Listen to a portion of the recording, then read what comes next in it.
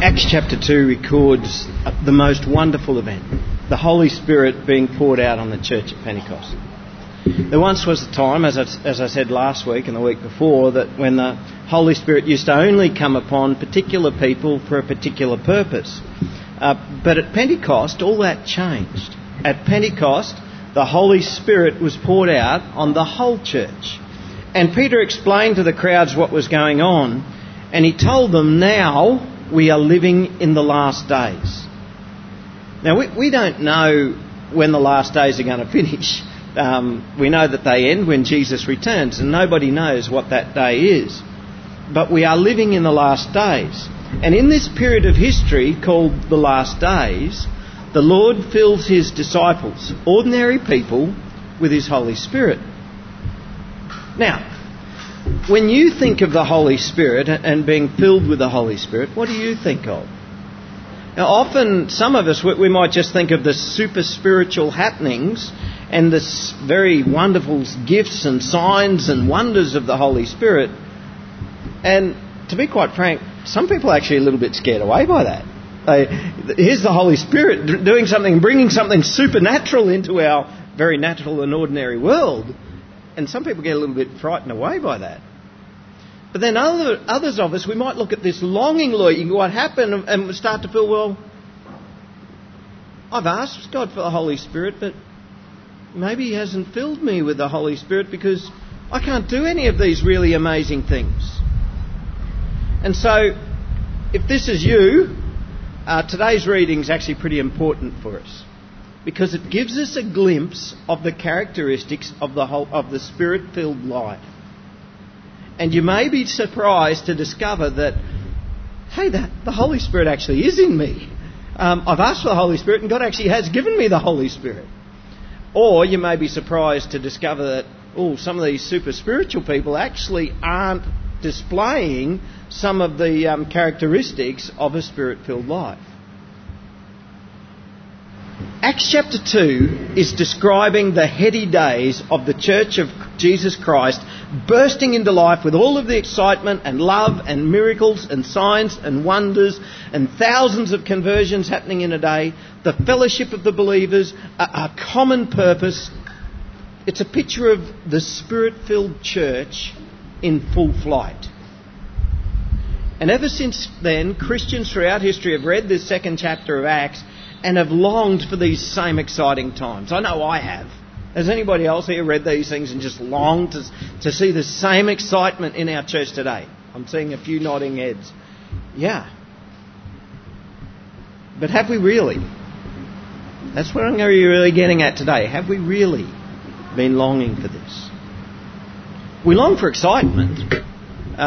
Lots of us long for excitement. The resources of a megachurch can generate excitement. The professional programs, world-class concert quality music every Sunday, really good speakers. Some churches provide great excitement. And wow, don't they attract the numbers? We crave signs and wonders. That's why blokes like Benny Hinn are so popular and attract millions of followers in TV land. We crave community. In a world that's becoming increasingly interconnected with media and social networks, it might be surprising that loneliness is one of the biggest problems in the world today. Because there is one thing that remains. Most people still crave community. Something that I've noticed just probably in the last 12 months, any youth organisations that are trying to project a cool image somehow try to work the word tribe either into their name or into their activities. They use the word tribe. Why? Because young people are looking for community. Young people are looking for a tribe. They want to belong to a group. They crave community, and tribe is a cool way of saying it. We long for these things. But do we really long to experience them in the same way that the early church experienced them? The early church experienced these things as a part of its Spirit-filled life. They weren't programs. They weren't generated through excellence in church staff or church management. They were the experience of a Spirit-filled life. Okay, so the guts of what we're looking at today is what are the characteristics of a Spirit-filled life? Or for that matter, a Spirit-filled church. Because we all know the church is just a bunch of disciples of Christ who meet together. So that the Spirit-filled disciples become together the Spirit-filled church. Well, the first characteristic is a hunger for God's Word. But even more than that, it's a hunger for what I'm calling apostolic teaching. Verse 42 says they devoted themselves to the apostles' teaching. Now, the Greek word that our Bibles translate as devoted means a constancy or filled with purpose. When someone is filled with the Holy Spirit, they have a desire to constantly receive good teaching. And if at first they don't understand what's being said, they don't just give it up. They're devoted to it. That they devote themselves to receiving the teaching that the apostles gave. Being filled with the Holy Spirit produces a hunger for God's Word. You'll want to read your Bible. You'll want to get together with other Christians to study God's Word together. And it won't just be a one-off event. It's not just going to be, righto, I've had my learning experience now. I now know everything. I'm now a mature Christian. I don't need to do any more learning anymore. They are devoted to it. And it's an ongoing thing where we just crave God's Word more and more. And it seems the more of God's Word that we get, the more we want to hear it more. And it's not just any kind of teaching. The Spirit-filled life craves apostolic teaching. The flesh craves fleshly teaching. The Spirit craves spiritual teaching. 2 Timothy chapter 4 says, "For the time is coming when people will not endure sound teaching, but having itching ears, they'll accumulate for themselves teachers who suit their own passions, and they'll turn away from listening to the truth and wander off into myths." Right? That's the flesh craving fleshly teaching. But the Spirit-filled life doesn't crave this fleshly teaching. The Spirit-filled life craves the teachings of the apostles. But where can we get that now? Where do we get the teaching of the apostles now? I mean, they're dead. They're long dead. They're gone. I can't just subscribe to their podcast, go onto iTunes and look up apostles' teaching and download it onto my iPhone so I can listen to it when I travel. We can't do that. Where do I find the apostles' teaching? It's not a trick question. 2. In the Bible. Oh, cool. I'm glad our Sunday school teacher knows that.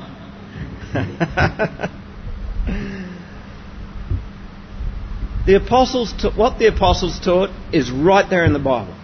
You read the New Testament and you'll find the apostolic teaching.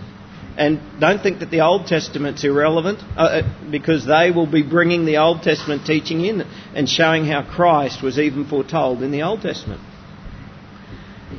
Sadly, in many churches today, much teaching, although popular, is certainly not what the apostles taught. Liberal churches may teach a social gospel where you don't repent of sin, you just do good stuff, or more commonly, we stand for good stuff and we expect the politicians to do it on our behalf. Some people that I've come across consider themselves more academic and scientific, and they may take it further to what's called the progressive theology. And I'm not sure what they do believe, but I can certainly tell you what they don't believe. They teach that God did not create the world. Jesus was not born of a virgin. Jesus did not rise from the dead. Jesus died, but not for our sins, because they said God would never do that to his son. And basically they strip away everything that's supernatural and powerful about God. And I'm actually left wondering why they even call themselves Christian, because there's absolutely nothing Christian about what they teach. And then in some other churches you'll get more of a self-help type teaching, where Bible verses are an optional extra used sometimes to Christianise a basically humanistic or psychological message. In fact, the largest church in the United States is a very good example of this. 43,500 people go to this church, Joel Osteen's church in Houston, Texas, plus those who see it internationally on the television. And he says, I just want to lift people up. And his message is entirely motivational. Be the best that you can be. Visualise yourself how you want to be. Just picture that and that's how you will become. It's all about positive thinking and absolutely not the teaching of the apostles. He shies away from anything to do with repentance of sin, and instead he appeals to a culture who are caught up in materialism and a desire for personal success. But it's immensely popular. The sign of a Spirit-filled church is a church who are dedicated to receiving apostolic teaching.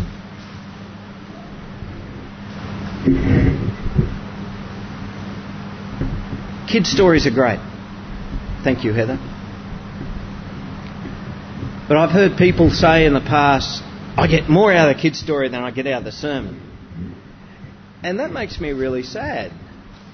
It makes me sad because that statement tells me that either the preacher needs to be filled with the Holy Spirit and start teaching what the apostles taught, or the listener needs to be filled with the Holy Spirit so they'll actually begin to crave and consistently seek good biblical teaching.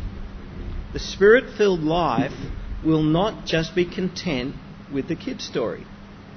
They're great to have kid stories, but the Spirit-filled life will not be content with that. You'll need more. You'll crave more.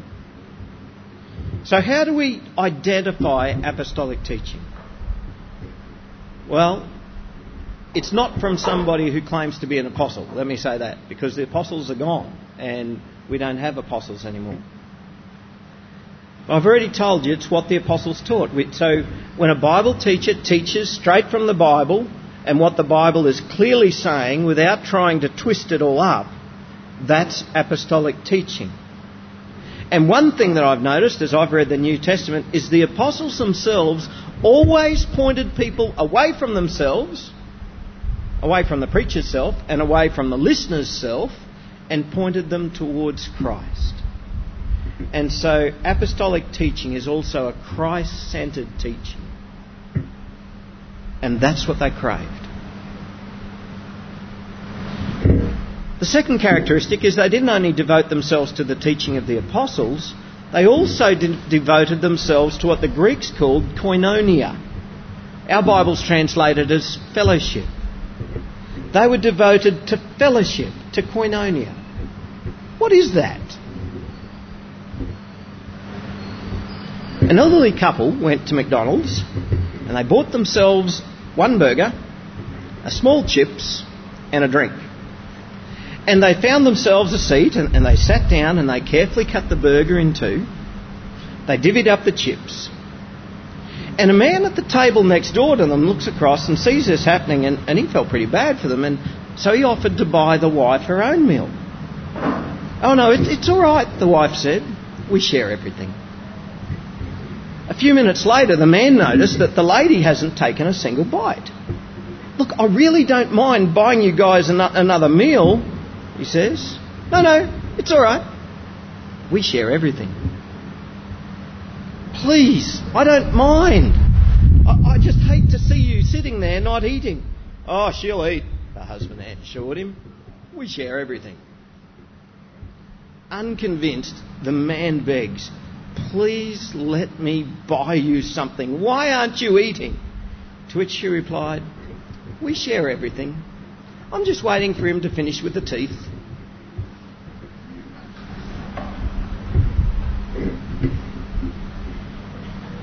Koinonia is translated... Somebody's only just gotten it.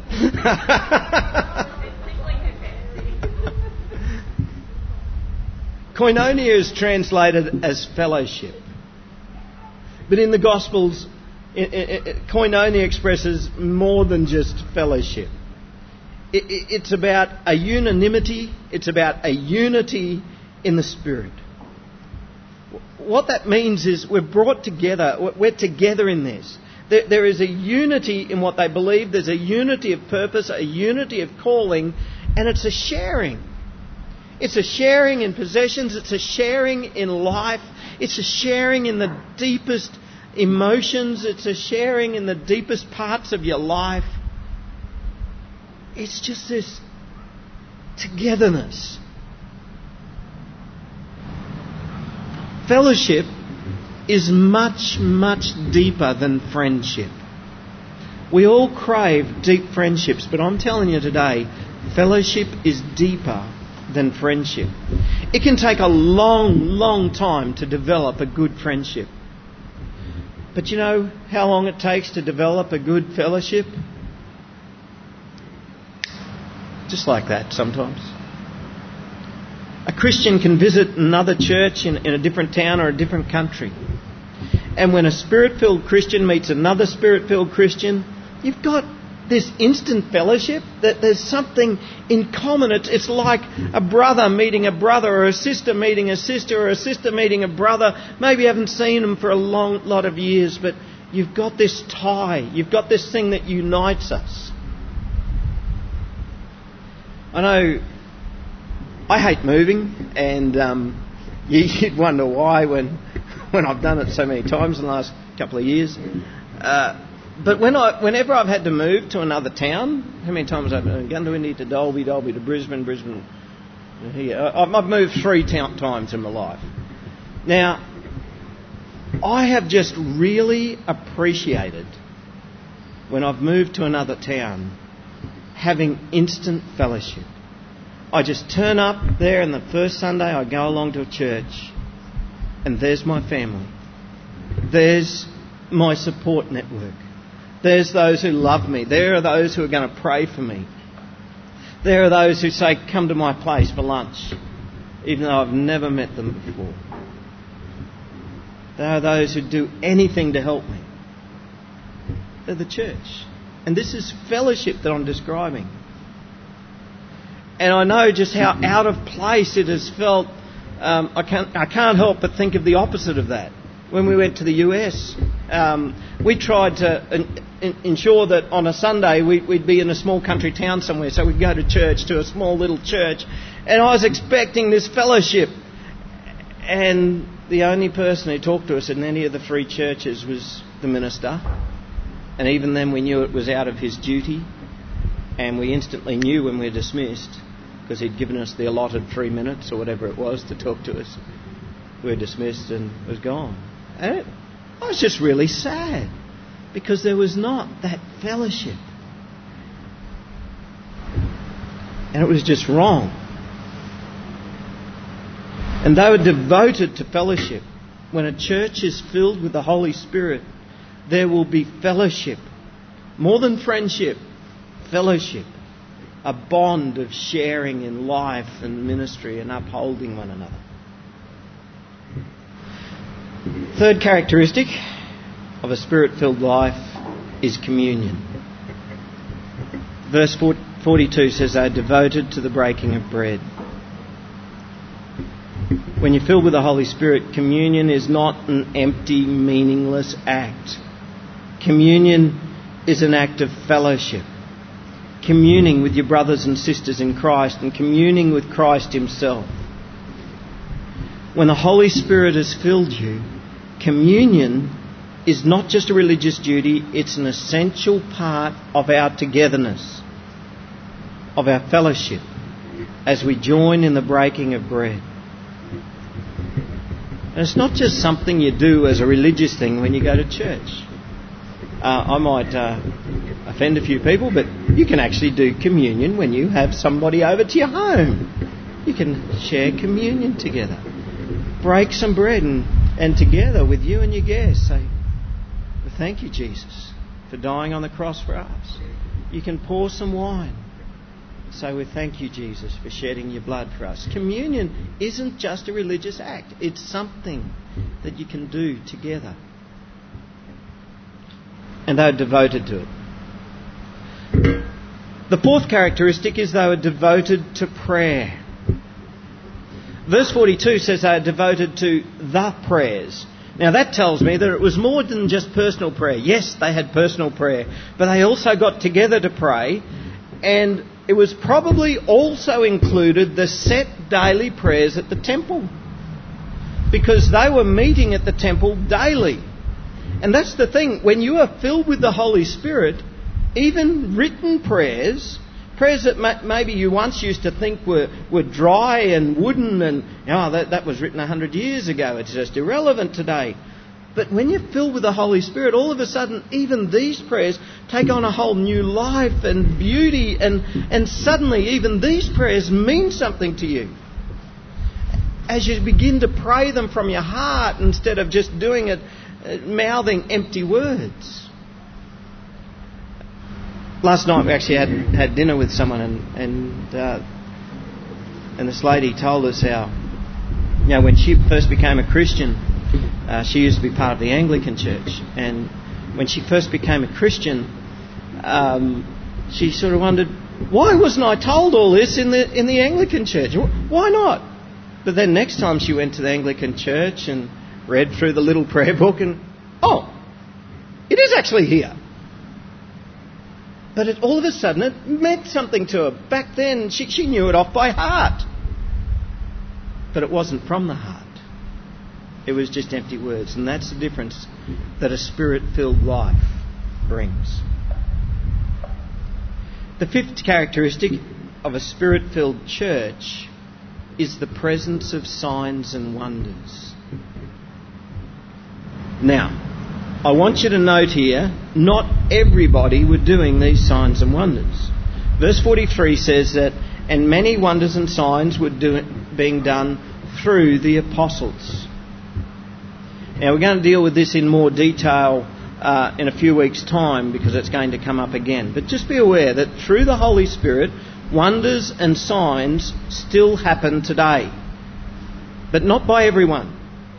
We don't all have that gift.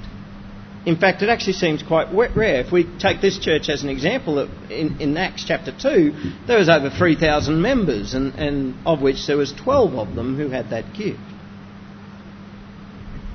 So don't get down on yourself and say, well, I mustn't have the Holy Spirit because I can't do any of these amazing things. But also, because you can't do them, don't think for a moment that they don't happen. Because our God is powerful, and our God is sovereign, and as God determines, signs and wonders still happen today. Sixthly, a Spirit-filled church acts out of concern. Verse 44. All who believed were together and had all things in common. They were selling their possessions and belongings and distributing the proceeds to all as any had need.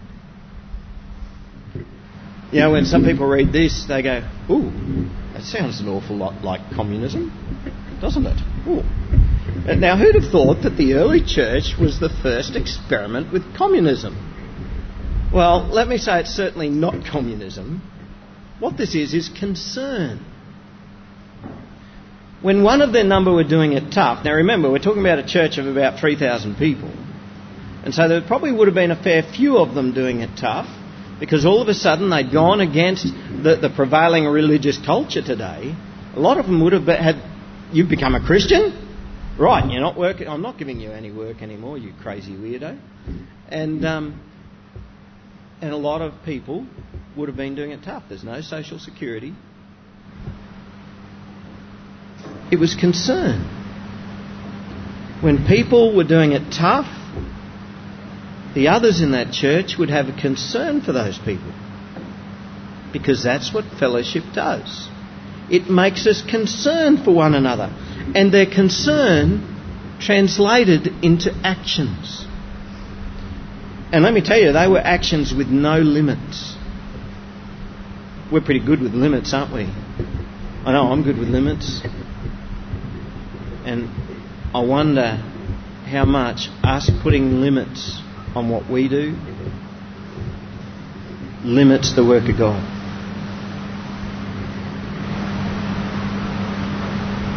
Their concern for their brother or sister in Christ was greater than their desire for possessions. The seventh characteristic of a Spirit-filled life is daily devotion.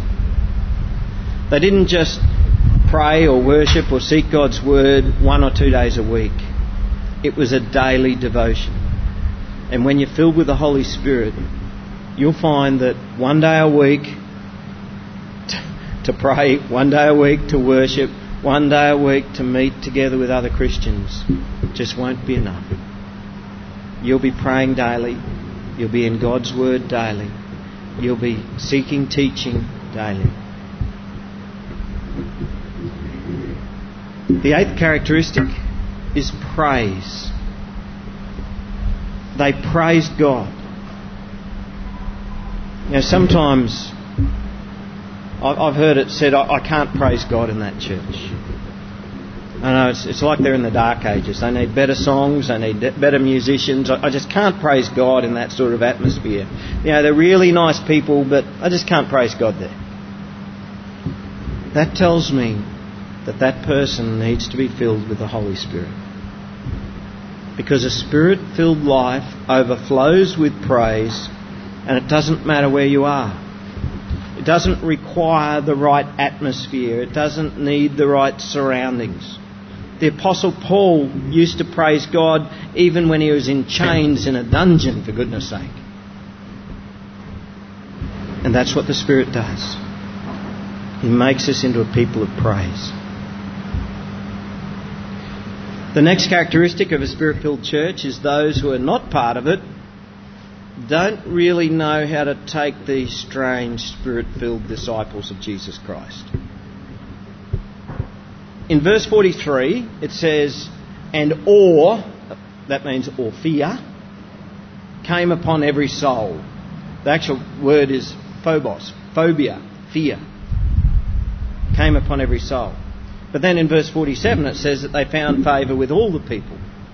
Now, those two statements seem to not fully line up, but it doesn't surprise me. When a bunch of Christians are filled with the Holy Spirit, the activity of God is going to be apparent, and those outside of the church will see that something's going on, and they'll think, this is really good, what's going on? Look at these people. Like the church will be led to do good deeds. And wow, this is great. But then after a while, people begin to realise that this gospel message that goes along with these good deeds actually demands a response from them. And actually puts them on the mat. Well, how are you with God? And so people start to get a bit filled with apprehension. And that apprehension, as we saw in the early church, it then translated into persecution.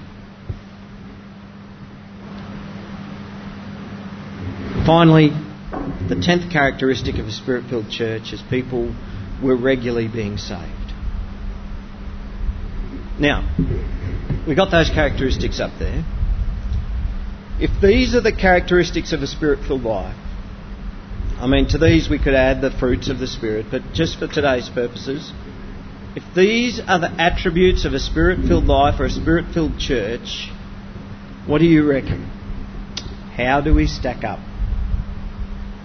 Are these characteristics of my life? Are these the characteristics of your life? Are these the characteristics of this church? They devoted themselves to the apostles' teaching and fellowship, to the breaking of bread and the prayers.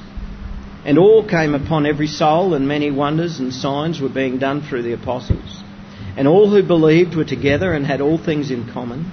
And they were selling their possessions and belongings and distributing the proceeds to all as any had need. And day by day, attending the temple together and breaking bread in their homes, they received their food with glad and generous hearts, praising God and having fear with all the people. And the Lord added to their number day by day those who were being saved. Is this describing us? Well, some of you might say, well, partly. We're a little bit like that. Some of you might be saying, no, I don't think so. But I don't think any of us would say, yep, that's written about us. That's just a mirror of us and a mirror of our church. I don't think any of us would say that. Why? What's missing? If the Holy Spirit still fills us today, and we're living in the last days, so yes, He does. And if Jesus has told us, if you ask for the Holy Spirit and keep on asking for the Holy Spirit, don't you think I'm going to give you the Holy Spirit? And if we've been asking for God to fill us with His Holy Spirit, well, what's missing? Why are we not like that?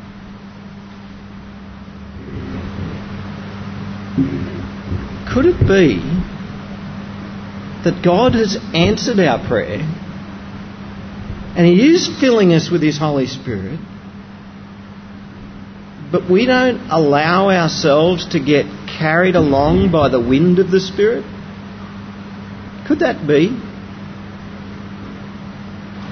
Let me explain. When a Christian brother or sister is in need, or a whole heap of them perhaps, and you get this inner urge, I should help them.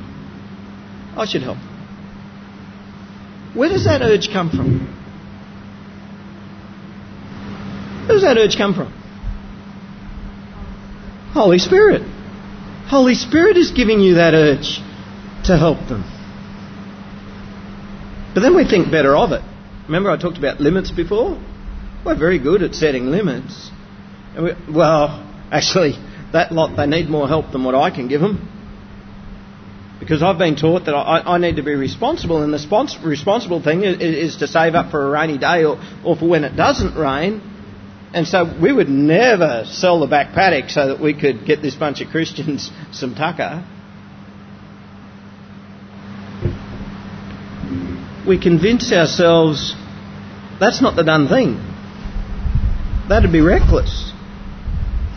And so we do extend ourselves to help people out, but only to the extent that it's not really going to make that much difference to us. The Holy Spirit has given us that urge, but we've pulled the sail down and we haven't caught the wind. Or when you're talking with somebody and you get this feeling, I should invite them to church. Or I should actually tell them about Jesus. Or actually, I need to actually put the hard word on them and tell them they need to repent of their sin. Now, where does that feeling come from? And we've all had feelings like that, haven't we? Where does that feeling come from? The Holy Spirit. That's the Holy Spirit inside of you. It's the wind of the Spirit blowing. But then we think better of it. That's going to be really awkward for them and awkward for me, and it could ruin our relationship. I know they won't appreciate it. What's happened? The Holy Spirit's given us that urge. The Holy Spirit is blowing and we've pulled the sail down. We've trodden the Holy Spirit down. Or maybe I felt I should pray more. I should pray more. That's the Holy Spirit urging you to pray more, to pray regularly for folk. But you've trodden Him down again because I might miss my favourite TV show.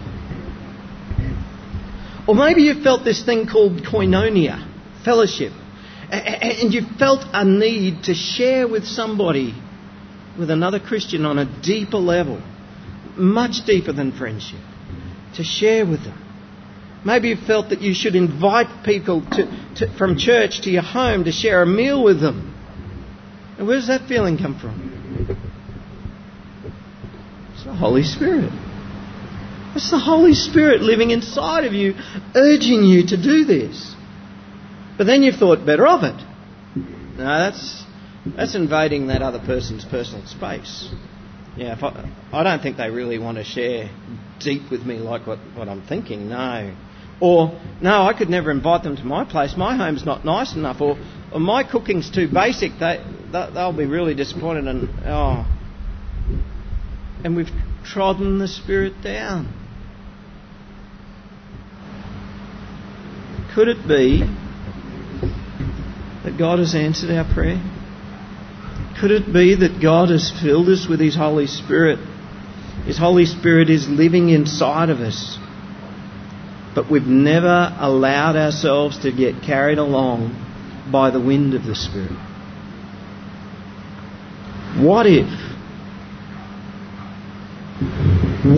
next time we were to receive an urge of the Holy Spirit, what if we just said, well, blow it, I'm going to do it, and we just went with it? What if? What sort of church would we be then? I reckon we could look an awful lot like the church that we read about in the 2nd chapter of Acts. Questions?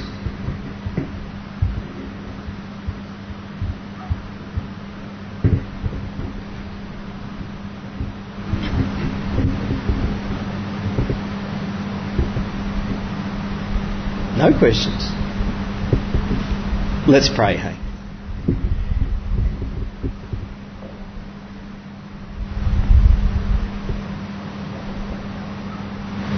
Heavenly Father, we want to thank you for our Lord Jesus Christ, who died for us to save us from our sins. Lord, we thank you that when He returned to you, that He did not leave us alone, but He sent His Holy Spirit to be with us, to be in us, to fill us.